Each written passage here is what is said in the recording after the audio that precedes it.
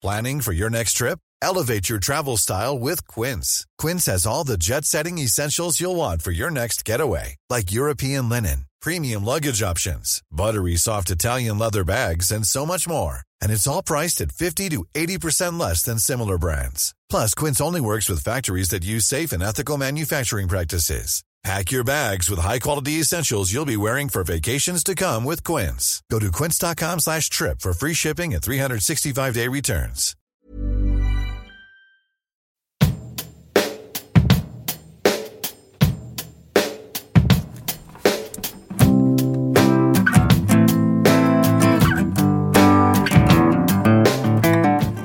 Welcome to episode 9 of Tell Me Your Tales. 9 episodes, hey? I wasn't actually sure I'd make it this far, to be honest, but it's all good. I'm looking forward to hitting double figures next week with episode 10. What about Tali Bird's episode early this week, hey? Her numbers have been absolutely massive in her first 2 days online. I was, really surprised. I knew people would be interested in it, but it really blew me away. I think she'll definitely by the weekend overtake every single other podcast that I've got in the listens. It's quite amazing, and it was good. Actually, it was something I was conscious of, to finally get a female on the podcast. I didn't want this to just turn into a blokes kind of chat, and I really want to make sure I'm being balanced with gender equality. And probably not really good enough when you release 7 episodes and they're all with blokes, but I do live in a great community with some amazing female role models, and I've got a couple banked up to come in the next couple of weeks. So really looking forward to sharing those interviews with you.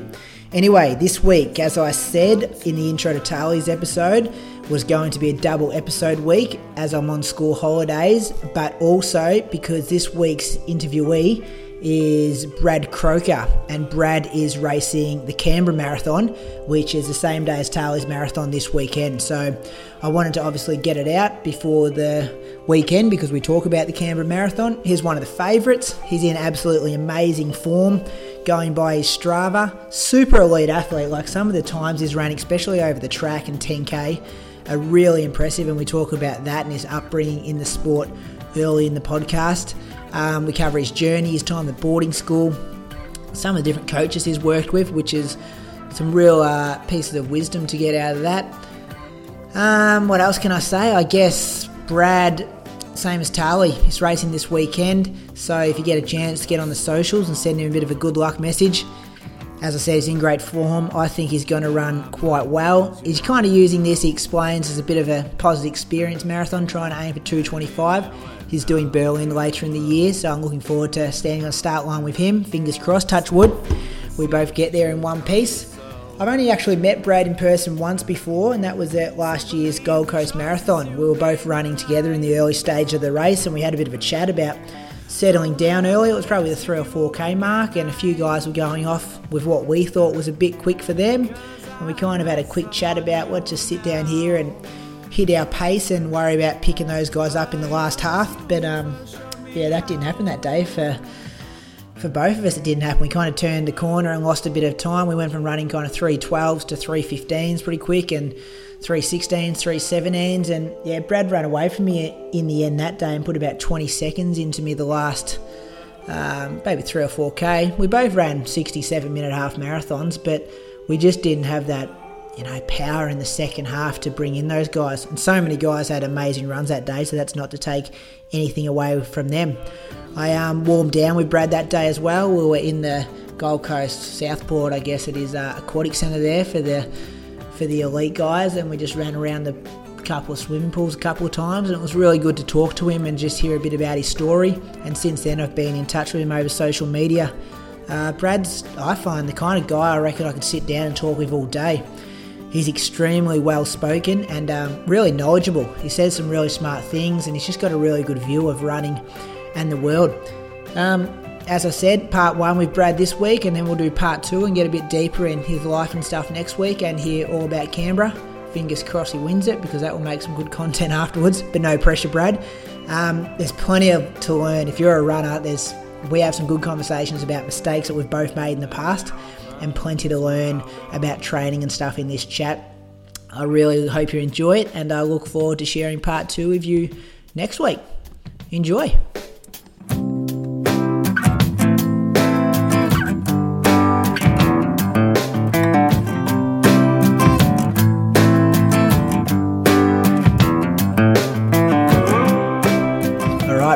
welcome to Tell Me Your Tales. Thanks for having me, Brady. I've been really enjoying the podcast and your blog so far. Oh, beautiful. Thanks, mate. You didn't have to say that. It's a bit of Pay me later. Well, yeah, exactly. It's one of those things I always wanted to kind of get off the ground and never probably had the time to do it, and just took a day off work this year to kind of pursue a few little things like that, and yeah, this was one of them. So pretty happy the way it's going so far. Yeah, no, it's been good, and I think also targeting people that haven't really had a lot of a profile beforehand. You know, like you obviously hear about all of our top level distance runners, but to get that sort of second tier or third tier, maybe in my case, then it's really good. Yeah, that was spot on what I wanted to achieve. And just you're right, there's no Wikipedia pages on these guys or big kind of articles, and just they're the kind of guys I'm interested in because I'm in the same boat working and trying to fit the running in, and it's definitely, and it's easy. Like everyone I've approached so far has been more than happy to do it, which is good. Yeah, no, keep it going, I say. Beautiful, mate. Before we start getting into your life too much, though, do you want to maybe introduce yourself? Yeah, sure. So my name's Brad Croker. I 36. Grew up in a small town on the New South Wales south coast called Mollymook. Spent a few years in Canberra at boarding school, and then spent probably eight to 10 years in Sydney studying up there and running, and then moved to Canberra about 8-9 years ago now, and been here ever since. So had a PE teaching background, but worked in various jobs. So I've been an athlete supervisor at the Australian Institute of Sport for 3 years, or 3.5 years. So lived on site there. Worked for Swimming Australia for 3 years in the sort of high performance unit, and currently working for ACT Education just in internal budgets. So that's sort of me in a nutshell in terms of, age and career, and yeah.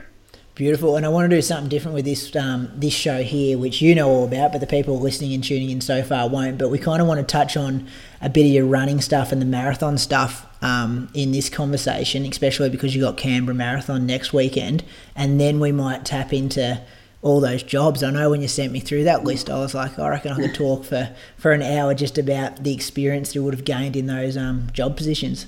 Yeah, they're quite unique roles, and really enjoyed it. I guess I've always enjoyed being involved with sort of elite sports. So I guess my current job's not really elite sport, but I guess the 7 years before that has been. Yeah, for sure. So do you want to maybe list your PBs, mate, just to let people know just how quick you are? So a few of them are quite old now. So 800's 153 and 1500's 348. So they're about 13 years old now. 3K's 814, 5K's 1420, and both of those were set as a 35-year-old. And 10K's 2948. Half is 66.58, and the marathon is 2:26.50 something. In the snow. In the snow, my first ever marathon in Nagano, 2013. I remember chatting to Troopy in the lead up to. I wanted to pick a race as a debut that obviously had a quick course. Groups that we're running that sort of mid to low 220s, and he suggested Nagano. The only thing he risked of being was that it was going to be too hot. Some years it gets really hot over there because it's at the end of their sort of, or it's coming into their summer. And I know a guy who raced a couple of years before me in Sydney and ended up with heat stroke. And so I went over there, and it was snowing, and there was still snow on the ground when I entered the stadium. Yeah, right. And that wasn't ideal. Yeah, so 2013. So just take us back to the start. You start in high school. Like obviously you had a bit of natural speed if you're dropping 153, 800s and the 348, 15. So was this all kind of high school and then just transition from there? Not really. I was a really late bloomer. I hated running when I was young. So the small town that I grew up in, there was probably 10 or 15 people in my year group, and they take 8 or 10 to regional or to district cross country. I never represented my public school in cross country or athletics. The only way I could ever go away to the athletics carnival was playing in the ball games team. Yeah, right. Couldn't get a day off. No. So even up until I think my best high school result up until the start of year 11 was 40th in my age group at high school. And then I went from 40th in year 10 to winning the Opens in year 11. So there's just this big change between 1996 and 1997. And even then, like, I never broke 4 minutes for 1500 until I was 21, 22. So I was really quite a late bloomer compared to a lot of other people. I actually remember being lapped by Eloise Wellings in the 5K when she was like 16. I think she ran like 15:15 or something, and I was running closer to 17 minutes at that point, and that was me as a 19, 20-year-old. So she was 16. And she was 16. Right. Yeah, it was that race where she qualified for the 2000 Olympics with that race, but it was a mixed race, so I don't think it actually counted. But I remember her being on the start line, hearing this girl talking about hoping to run like low 15 minutes, and I didn't know who she was. And, here I was thinking I was a half-decent runner at 16 and a half minutes. And, next thing I know, she's laughing at me. Coming past you. And that's not to take anything away from her, because she's an amazing athlete. It's just probably really highlighting your progression. I didn't realise you'd come from not so far back, I guess, but just took you so long to get moving into it. Yeah, I used to cop, so I was at boarding school for high school, and I used to cop boarding house detentions because I wouldn't get up and train for the cross country because I just hated it. I did a fair bit of swimming when I was young, so obviously I've always been involved with sport, but never running. It was always swimming. And I was quite a chubby kid, so I was like the chubby goalie for a long time. Yeah, right. Yeah. So then what changed? Like, you talked about that from year 10 to year 11. Was that when you said you won the schools the next year? Yeah, so probably coincided with a few things. One was the 96 Olympics. I remember sitting back in the boarding house watching a fair bit of that. And at the time, Susan Hobson, who I think represented Australia in the 10K in Atlanta, and I think went on to run the marathon in maybe Sydney, her husband was a teacher at the school. And so there's always a fair bit of talk about that. So I probably showed a bit more interest in the Olympics. And then year 10 was also the point where we could actually start using the school gym. And so I started just getting into the weights and I guess just trying to get a little bit fitter, and entered a few sort of duathlons. And I was like hopeless. And then I think it really coincided with a bit of a growth spurt as well. As I said, I was a bit of a chubby kid. And so just hitting that sort of growth spurt between 16 and 17. And I guess just sticking at it, starting off and just seeing that. And the thing I've always loved about running is, like, I'm happy to finish, way down the field in a race, but it's me versus the clock. And so as long as I see some improvement in myself, that's what keeps me going. And then so I saw that improvement from year 10 to a year 11, and then I guess, once I sort of won the school cross country, I was sort of hooked after that. Yep. And did then you get a coach and then start progressing, or? I didn't really so up until the end of high school, my training involved 6K every day on the treadmill in the school gym. Like, I never trained outside until after end of high school. So that's how so I won the school cross country. I've pretty much going into the gym, sticking it on 16K an hour for 6K, which I found pretty hard at the time. And that was it. That was my training. Susan when I qualified for nationals in year 12, Susan Hobson invited me out to her squad for maybe a month before nationals, which was held in Canberra.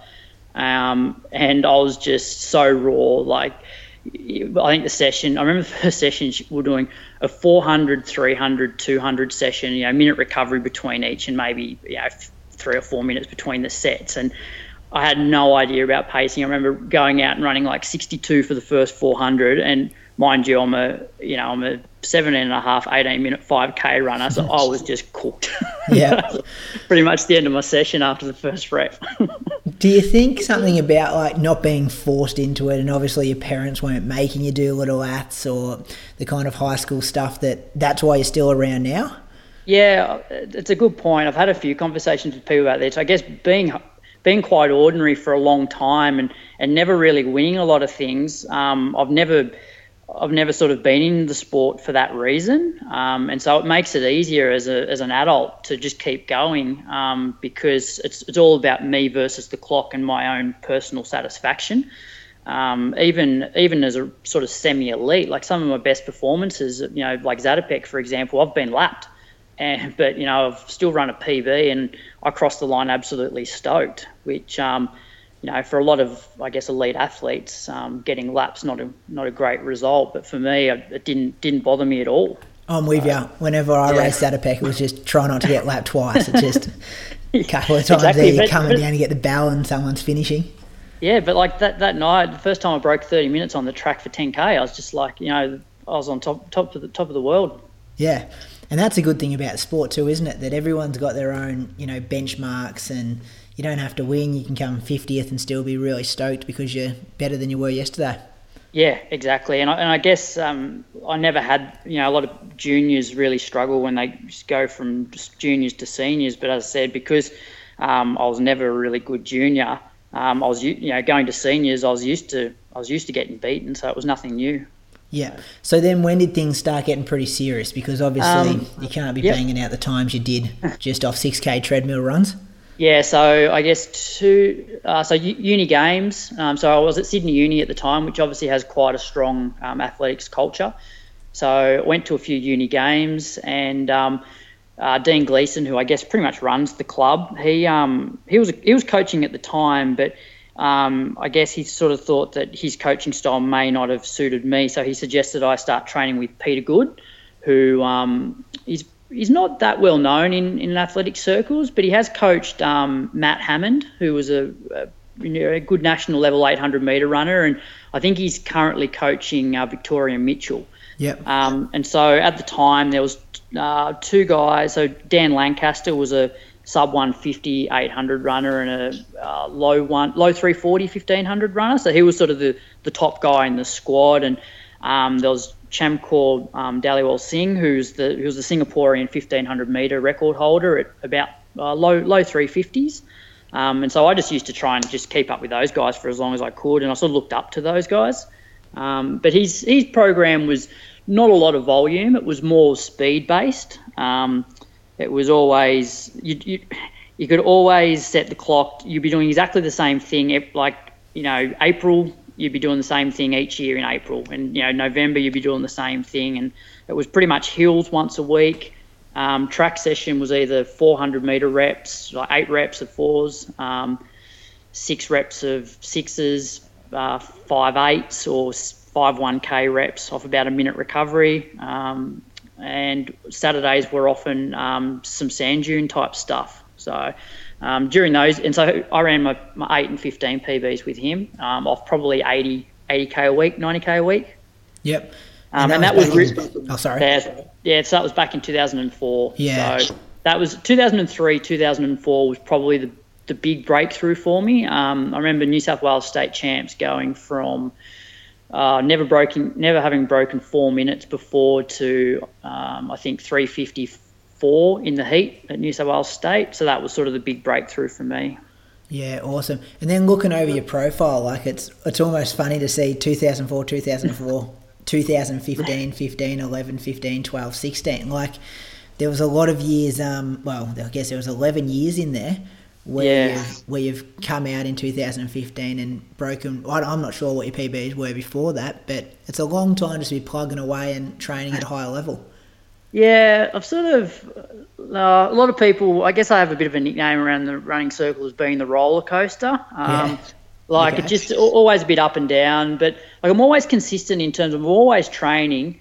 But maybe it's a case of I've overtrained a little bit, or you have a bit of a breakthrough and then you just get a bit too greedy and you start sort of just pushing the envelope too much, and you put yourself in a hole for, a month or 6 weeks, or you get injured for 6 weeks. And then for me, if I miss 6 weeks, it's pretty much then another 6 months until I'm back in half decent shape. And that's probably been the trend throughout my whole career, where I've never had injuries that have kept me out for 3 years or anything like that.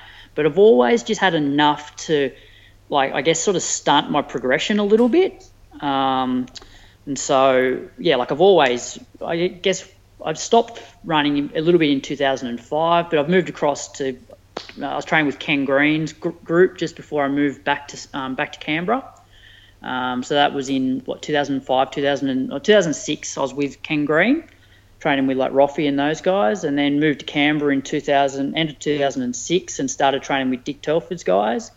And then sort of just moved around a lot. And I guess since 2008, 9. Well, no, probably since 2010, I've pretty much just been doing my own thing, but certainly been getting advice from different people along the way. So, but yeah, I've always, I guess, since 2004, I've never taken a whole year off. I've always been training. Yep. So two things I want to touch on there. Firstly, the injuries. What injuries have you had?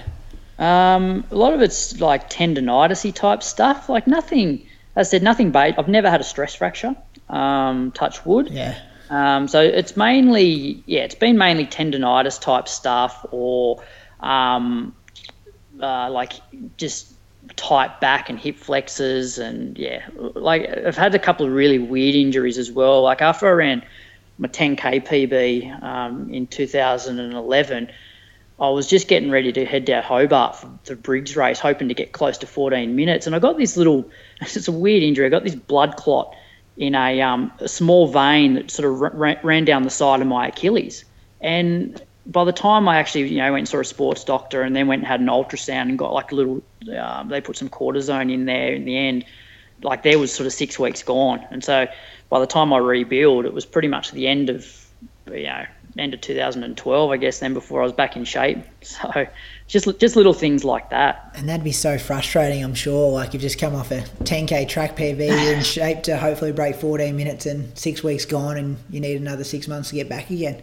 Yeah, it was one of those ones because I remember I ran, not that I'm the same calibre of athlete as like Chris Hamer, but I remember we, that 10K at Zatopek, we basically swapped off every 800 metres, and I think I beat him by about 5 seconds, but then he went on to break 14 minutes at Briggs with the guys like Jackson Elliott, and I think Mitchell Brown might have broken it for the first time there as well. And just got guys who I'd been really close to in November and December that year, and then they've come out and run sub 14 in February. So it was a little bit disappointing, but I guess that's the sport, isn't it? The highs and the lows. Yeah. And another thing I wanted to touch on, those two coaches, Ken and Dick, like obviously really well-credentialed coaches. How much do you think, or how different were their training methods first up, and then how much do you reckon that's influenced you now?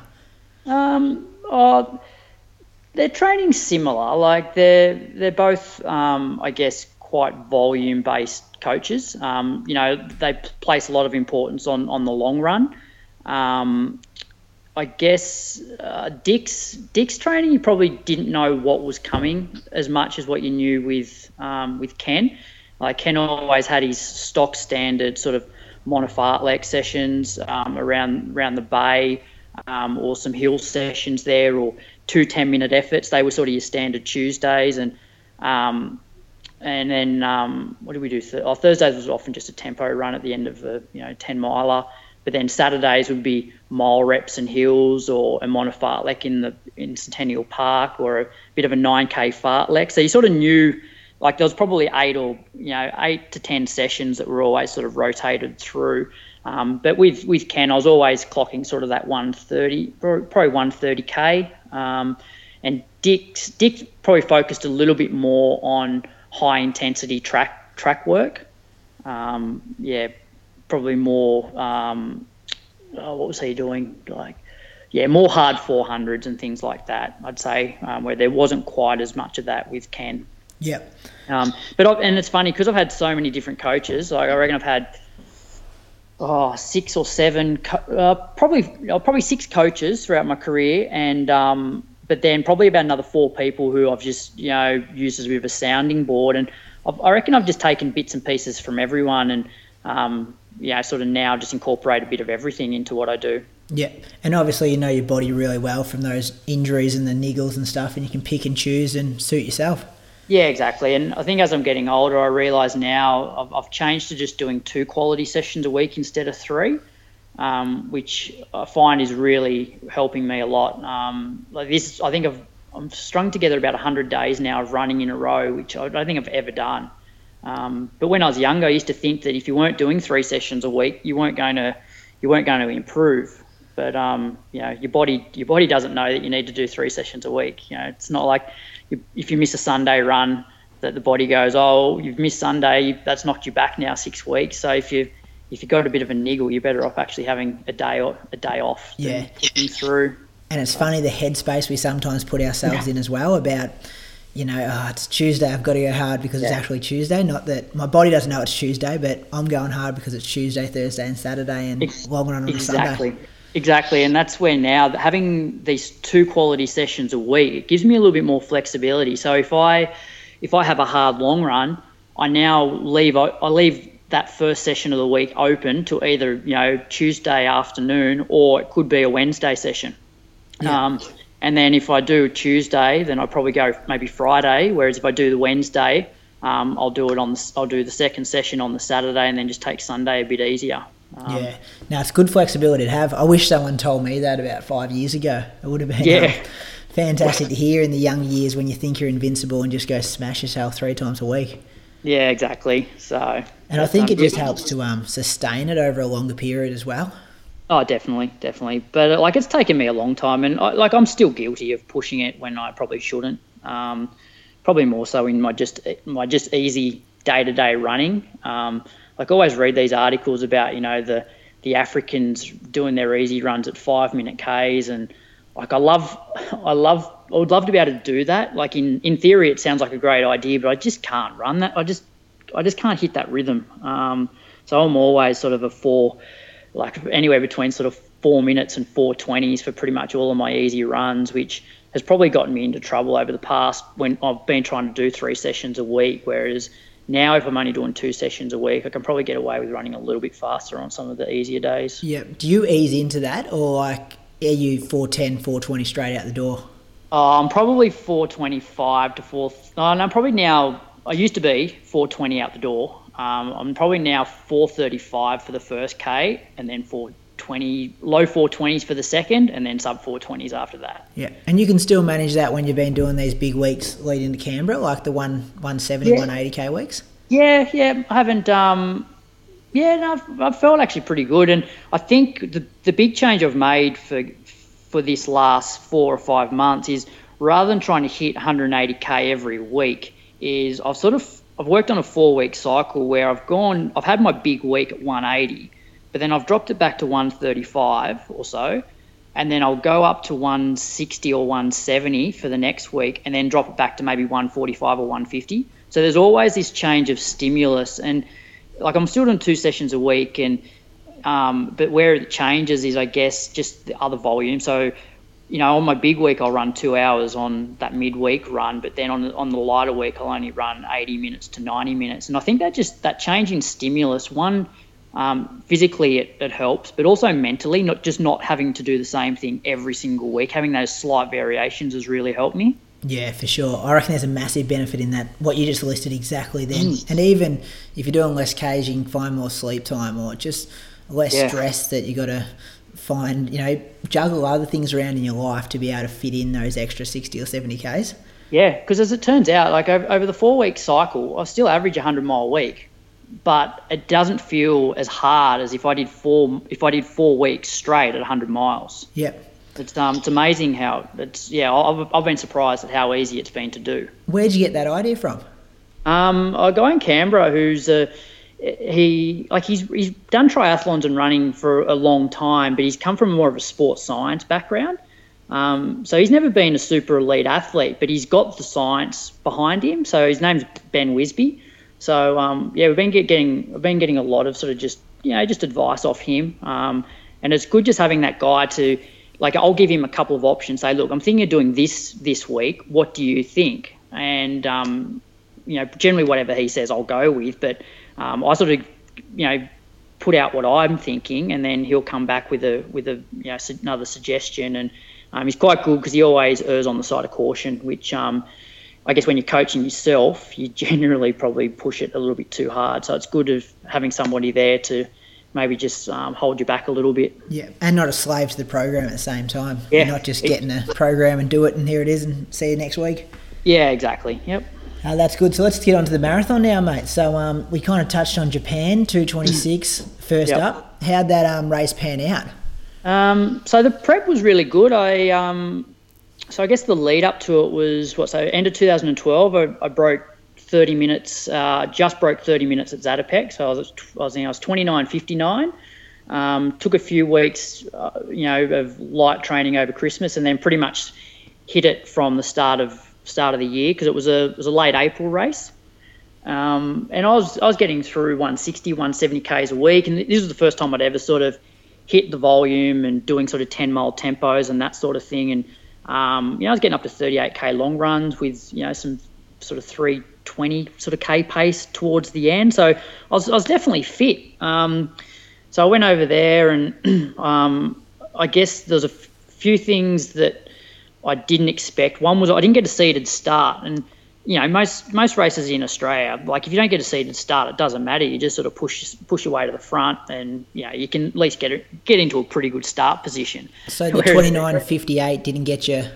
No, I never got. I didn't. So I finished 15th in Nagano, but I just never got a seeded start or anything like that. And so I tried to push to the front, and the Japanese police were there, and they were like, "No, you don't have a bib on." And I'm like, "Oh, okay, it's another country. I'll probably do the right thing." Whereas if it was in Australia, I'd probably just go, "Whatever, I'm just going to jump in here." So I ended up a fair way back, and I guess being a little bit inexperienced, and coming from the shorter races, you don't realise how important the pacing is, or being really comfortable early in the marathon. And so it took me maybe 10, 15 seconds to get across the start line. So for the first 5K, I was just running way too hard, just to try and, I guess, catch up to the group that I thought I should be running with. So I ended up running probably 16:50 through 5K, which is not super quick, but it was probably putting in the effort of about a 16-minute 5K. And then started to feel pretty good. I was just clicking through, so what I was about 33 minutes through 10K, and every time I was going across the 5K timing chips, timing mats, I was like, what's this marathon caper about? This feels actually pretty good. And I had my Garmin. Exactly what you're thinking here. I had my Garmin clicking, I didn't have my Garmin beep every kilometre. I had it set up 5K splits. So I'm like, I just don't want to know what I'm doing every kilometre. And I was bang on where I wanted to be. I went through halfway in. So can I stop you there? Where did you want to be though? Like, what was the aim time going in? Yes, the aim, I guess, was somewhere between 220 and 225. Yeah. Like, I didn't think I was being super greedy. Coming off sub 30 on the track, I'm like, I've got the speed there. I wouldn't have been disappointed with like 224 something. Anyway, so I go through halfway, bang on 71, and felt pretty good at that stage. Like I was cold. There was points in the race because I was wearing, because obviously it was snowing, and I was almost going to consider wearing tights for the race, but I'm like, I never train in tights. Even in Canberra when it's cold, I'll never wear like long tights to do sessions in. So I'm like, I'm not going to race in tights. So I was just in shorts, a singlet, and arm warmers and gloves. That was it, and a beanie. And I remember after 5K, I actually had my hands down my pants to try and just warm up my fingers because the cold was coming straight through the gloves, and my fingers were actually like hurting. Anyway, so I go through 71 minutes and still feel pretty good. And then the watch then clicked over for the 25K split, and I look down and I have a look to see what I'm averaging for this next lap. And because I was hovering around 320s before that, I then start looking down and it says I'm sort of running 325s. I'm like, oh, it must be a dodgy satellite, I still feel like I'm going okay, but it says now 325s. And then I get the next 5K split, and I think from 25K through to the end, I was just losing 20 seconds a K per 5K. Like it wasn't. I didn't have massive blow-ups. Like I never ran a K slower than probably 3:45, but my legs just got heavy. Any slight downhill, my quads would just just sort of seizing up, sort of like the back end of City to Surf, coming down the hill into Bondi where your quads are just smashed. And then I guess with 10K to go, I sort of realised that, low 220s was gone, and with 5K to go that, 225, sub 225 was gone. So it was just a matter of just getting to the finish line. But what was interesting about that race was, even though I slowed off, I never got past in the second half. Yeah, right. It was a tough day. The race was won by Yuki Kualchi, the guy who's like super consistent. Just does two every weekend in 210 kind of thing. Yeah. Well, that's it. He ran 2:15 that day to win. So so it was a tough start to the marathon. I remember being just so sore when I crossed the line. Caught the bus from the stadium back to the train station. It was about a 600-metre walk from the train station to the hotel. It took me about an hour to walk the 600 metres. I was just so sore. Just done. Were you over there with anyone else, or that'd be pretty lonely knowing you just... Yeah. No, I travelled by myself, but there was another girl from Sydney who runs for Sydney Uni Athletics Club who was looking to run about 3 hours 30. So we were staying in the same hotel. So I at least had her there, during the period that I was over in Nagano. But I certainly didn't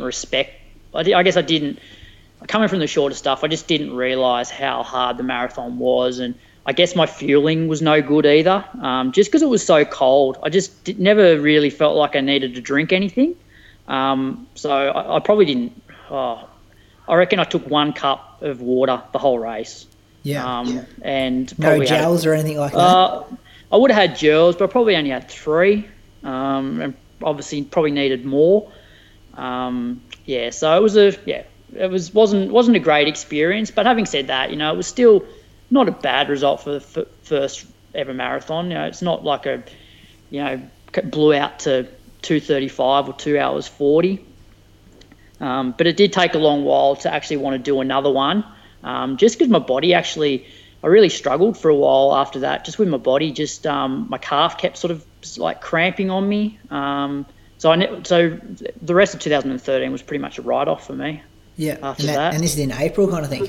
Yeah, yep. So I remember, I was on and off for that whole 2013. It wasn't until September 2014 that I started actually running well again. Yeah, right. Really did take it out of you. Yeah. So I think, it's just a different event, the marathon. Like, you come from the short stuff, and you just see so many guys that run well over 5, 10, even a half, that just don't seem to convert that well over the marathon. I just don't for myself, I don't think I'm that efficient over, I think I just chew through too much energy for the pace that, even 3:25s, I just don't think I'm that efficient at it. So I'm okay for a period of time, and that's where, I guess, for Canberra, I've just been trying to, I've been getting a bit of help from a dietitian that I met while I was working at the AIS, just trying to get a little bit better at sort of, I guess, using fats and sort of just doing a few more fasted runs and stuff like that, just to see if that helps. Yeah, this stuff interests me. I've read a bit about it, not having the carbs before your long run and things like that to turn on your fat burners and train your body to burn that stuff rather than the carbs straight away. Yeah, so I've been trying to do a little bit of that this prep, but also, but not every run, and not either side of a quality session either. So it's more just on some of those junk mile runs. I don't enjoy it because I always love getting up in the morning and having my coffee and toast. But there's been a couple of days a week over the last few months where I've just gone to black coffee and just a scoop of amino acids with some water, which tastes pretty foul. Oh well, mate, if it pays off for you, everyone will be doing it. Yeah, we'll see how it goes. So let's talk about, so you did that in started 2012? 13. To 13, yeah. And then didn't go back to the marathon until last year, 2016 at Melbourne? Yeah, so I guess, got married early last year, and my wife enjoys running. So I've sort of, I guess since we've been together, I've sort of just gone away from the track a little bit, just because I don't know, the track's a little bit, when you're in a relationship, it's a bit selfish, like, because she's not interested in running on the track at all. Whereas if she's doing fun runs, we can both go and do fun runs together, and it's quite good. You go away for a weekend to like a local sort of town and do the fun runs, and yeah, it's something we can do together. Whereas if I stuck at the track, she wouldn't do it. So this is something we can do together.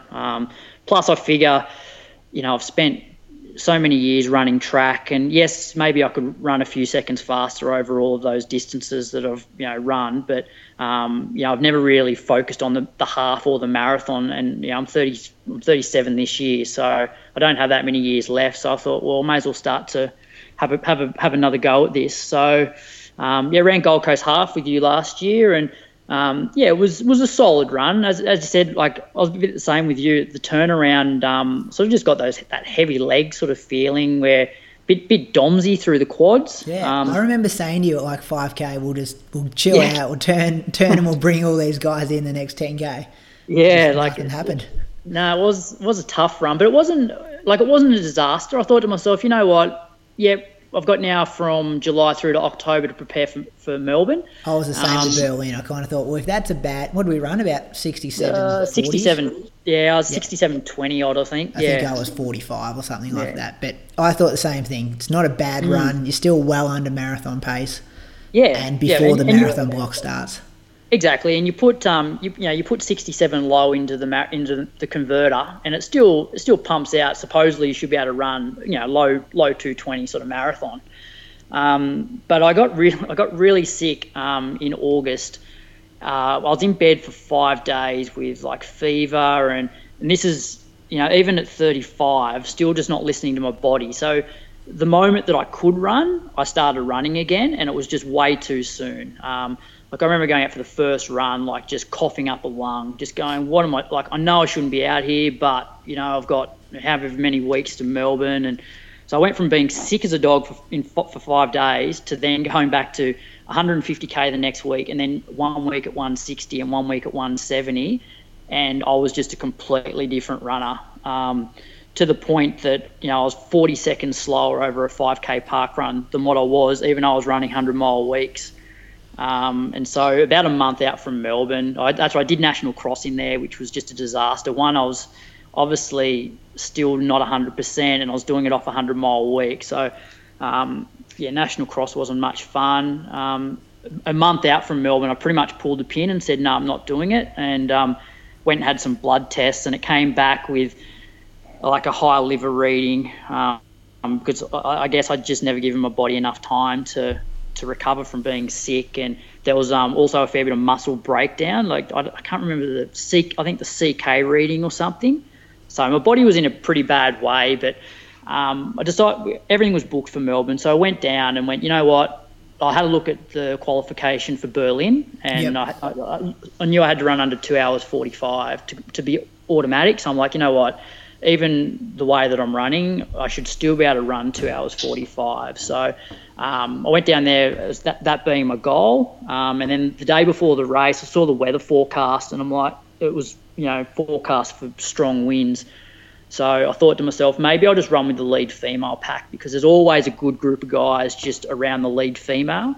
So I'm like, well, if it's windy, there's going to be a big pack. I'll just sit in for as long as I can. And I looked at who was favourite, and I think it was Virginia Maloney. And, even having an ordinary national cross, I think I ran 2 minutes faster than what she did on that cross-country course. I'm like, surely I can just run with her for most of the marathon. So I ended up running went through halfway in Melbourne in 76, and came home in 74 to run 2 hours 30. So, it was, put it though, it was more enjoyable than Nagano, that's for sure. Yeah, and it would have been a good opportunity to still practice, nutrition and pre-race stuff. And were you under the MCG beforehand? Did you have an elite start?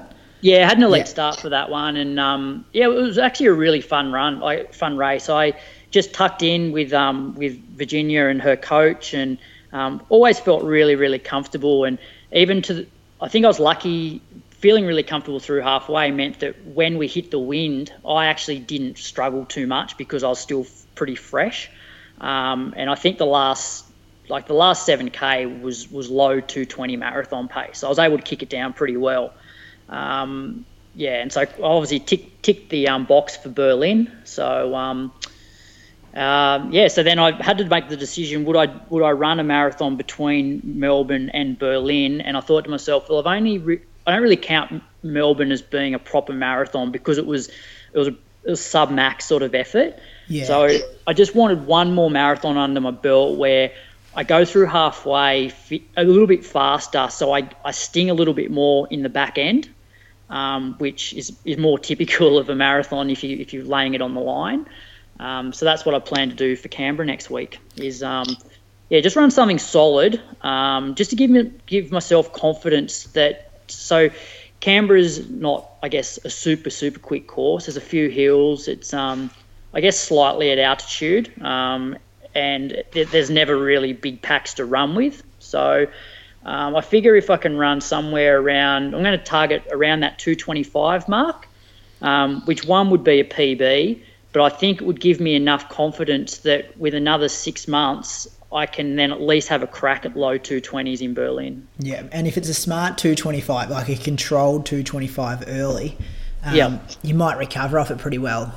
Yeah, exactly. So the plan for me next weekend is to probably hit close to 17-10 5K splits, which will get me through in, 72-ish through halfway. Because I think I want to bank a little bit of time just because it's a tough second half in Canberra. There's a couple of hills at 30k and then even 4k out there's a bit of a steep pinch, so so that's the plan, and see how we go, and obviously practice fueling as well, and also the decision to do Canberra meant that I could put in a good marathon block of training and then see how I run off that, and obviously then tweak things between now and Berlin depending on what happens in Canberra. Yeah, and how's training been going? Obviously, I've been following you on Strava. I know exactly, but do you want to just fill people in? Yeah, it's been good. So I think, as I said earlier, I haven't missed a day since about 3 days before the new year, which is the longest streak ever for me. I've averaged, I think, about 100 miles over that period, with that structure of 170, dropping back to 145, 150, up to 180, and then back to 135. My long runs have been, I haven't run any longer than, I did 139k run, which was over some quite hilly terrain. That's been my longest run. The rest have been sort of that 35, 36k. Session-wise, I've pretty much been alternating. So I only do 2 quality sessions a week. 1 week I'll do a monofartlek. The other week I'll do like 5 2-minuters and 5 1-minuters off more of a sort of standing sort of recovery. So I guess, the mono's a bit more continuous, whereas the other one I can sort of just focus on just keeping a little bit of speed, a little bit more turnover.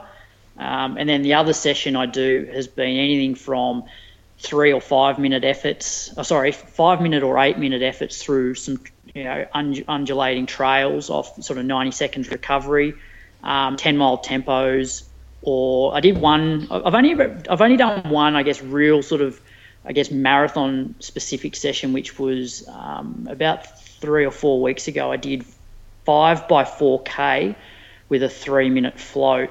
And I think I averaged just under 320s for the 4K reps and was floating at about 345. So it ended up being 23K just over 23K at 322s, which is faster than my goal marathon pace for that, but obviously I'm only running 23K.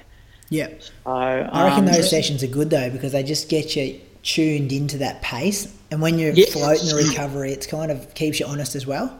Yeah, I was really surprised. I really enjoyed it. I had my wife on the bike with me, just one for a bit of support, but two just to hand out some drinks so I could practice fueling. It was probably that session, and 2 weeks ago I did my last long run down the coast, which I always find I run a little bit faster down the coast just because it's at sea level. But I did 23K at sort of 355s, and then I did a 10K in 32:45 on the flat, sort of around the holiday house that we have down there. Yeah. And like I was amazed at how comfortable the 32:45 felt, sort of, which once again is obviously way faster than I planned to run for the marathon. But both of those sessions I did actually get up for. Like, I'm the type of person, I remember listening to Josh Harris's podcast a few weeks back, and he said that he's the type of guy that he doesn't go to a race and find another level from what he's been doing in training. So his training and his racing are quite, comparable.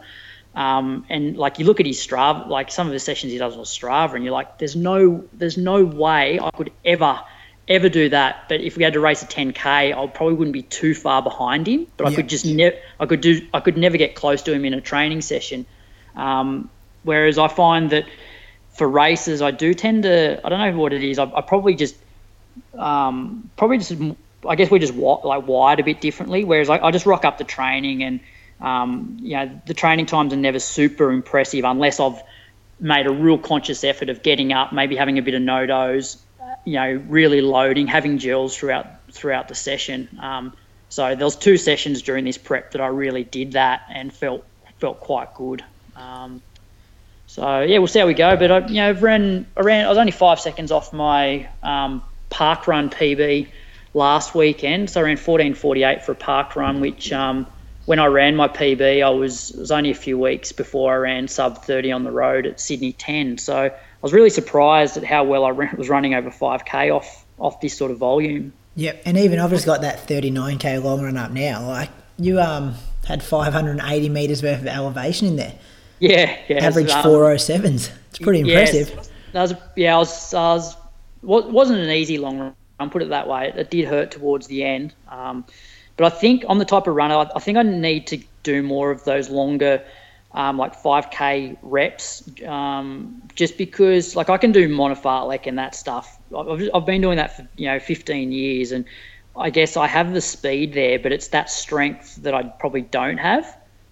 So that's probably the one thing that even after Canberra, depending on how the result goes, I'll try and maybe once every 2 weeks do one of those sort of real long 20K worth of work that's close, where I average close to marathon pace for that. Yeah, that was the big difference I made between going from 226 to 221 was I pretty much sent Josh and Mark Kerwin. I remember emailing both those guys because they'd both run low 220s and said, what do I need to do? What would you suggest? And they both said, have a crack at doing some longer marathon-specific sessions. Yeah. And they're a bit daunting when you read them, but when you're doing them working at marathon pace, it's not that hard. It's just there for a long time. Yeah, and as I said, I think if you prepare yourself for it, and that is where the mental side comes into it. Even so, I did that session and averaged 322s, and then last Wednesday I just went out, sort of started the taper. Went out and just did a 10K tempo, and I was running 3:18s for the 10K on the exact same course where I did this 23K monster session, and felt ordinary. But I guess I was in a different mental state in that for that 22K session, I was I had no-dose. I was it was almost like a race for me. Whereas when I just roll out and go, all right, I'm going to do a 10K tempo now, it just never feels that easy. Just tick it off kind of. Yeah, I know exactly what you mean. Yeah. And that's, it's a good point, getting yourself up for it. And I think when you pencil in those big marathon sessions, once every 2 or once every 3 weeks and put a bit of a circle around it, you almost set yourself for it. Yeah, exactly. Yeah. So I guess the only downside to that is, especially being a little bit older, is there's probably the added risk. So obviously just being a little bit careful either side of that session, because that's the one thing that Ben, the guy that's been giving me some advice, is like, yes, like they're good sessions, you need to do them, but if you do them every week, there's the risk of breaking down. Because there was one point there where I suggested to him that I would do 2 sessions a week, but every second long run I would throw in a hard section in that long run. And he's like, well, you should definitely throw some like close to marathon pace stuff in your long run, but I wouldn't do it every every second week, maybe like once every third week or once every month, just to, I guess, reduce the risk of, of injury. Yeah, because they can break you those big sessions. Like they're hard on the body. Yeah, especially at 36. Yeah. Let's get back to this weekend though. Any competition you know of?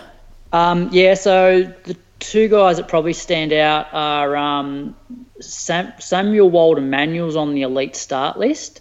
So he won Canberra Marathon 2 years ago in 2:21, and then I think he went and ran 2:13 at the Gold Coast.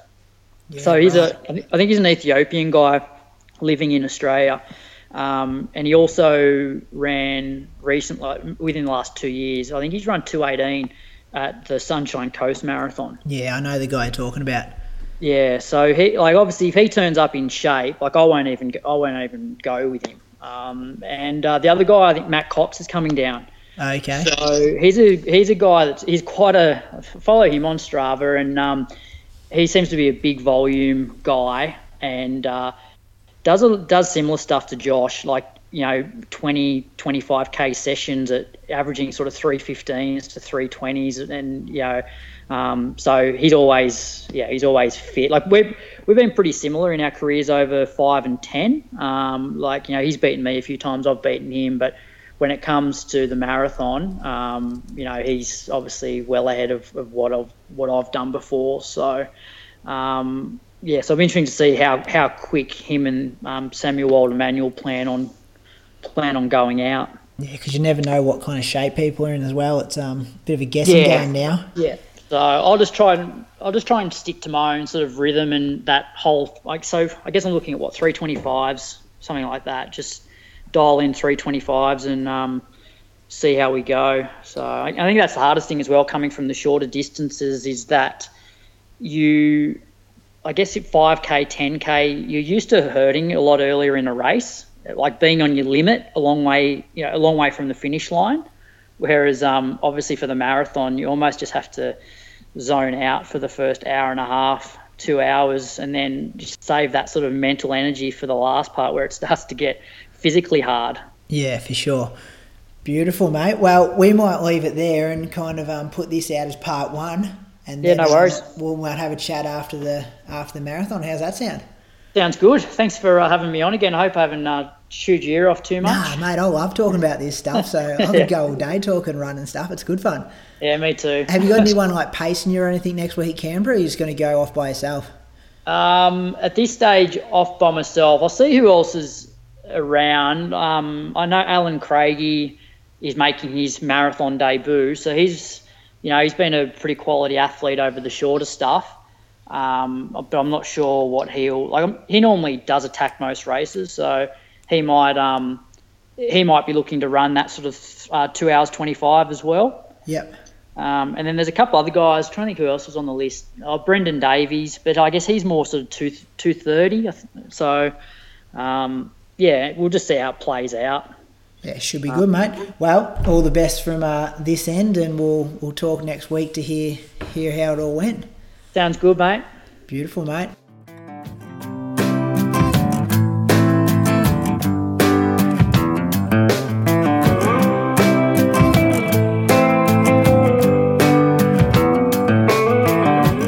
Go part one with Brad Croker. As I said in the intro, send him a bit of a good luck message. Facebook, Strava, Instagram, whatever he listed off at the end there. I'm sure he'd be really appreciative to do that. And we'll be back next week to hear how it all went with him. Cheers. Enjoy your weekend. Bye.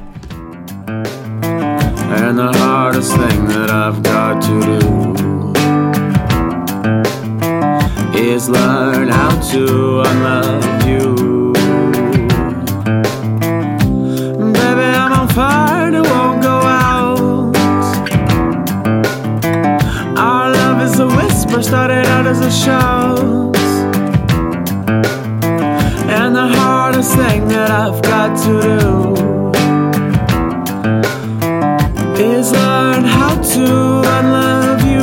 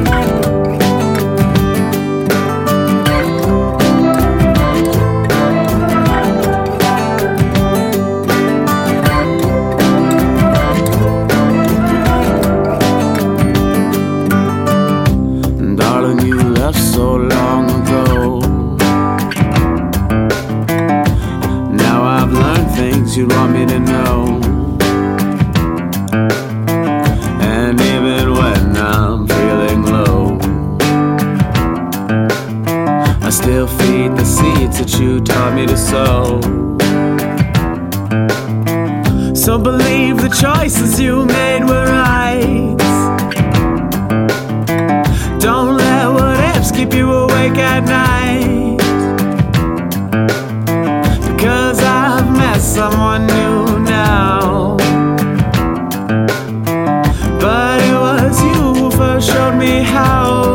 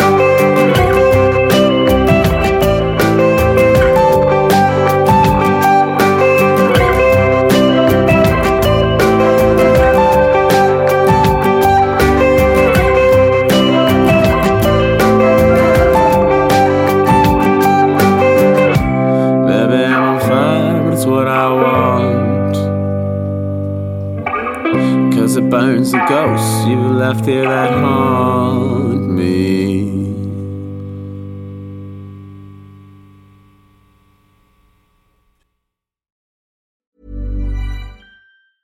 Hey, it's Danny Pellegrino from Everything Iconic. Ready to upgrade your style game without blowing your budget? Check out Quince. They've got all the good stuff, shirts and polos, activewear, and fine leather goods, all at 50 to 80% less than other high-end brands. And the best part? They're all about safe, ethical, and responsible manufacturing. Get that luxury vibe without the luxury price tag. Hit up quince.com/upgrade for free shipping and 365-day returns on your next order. That's quince.com/upgrade.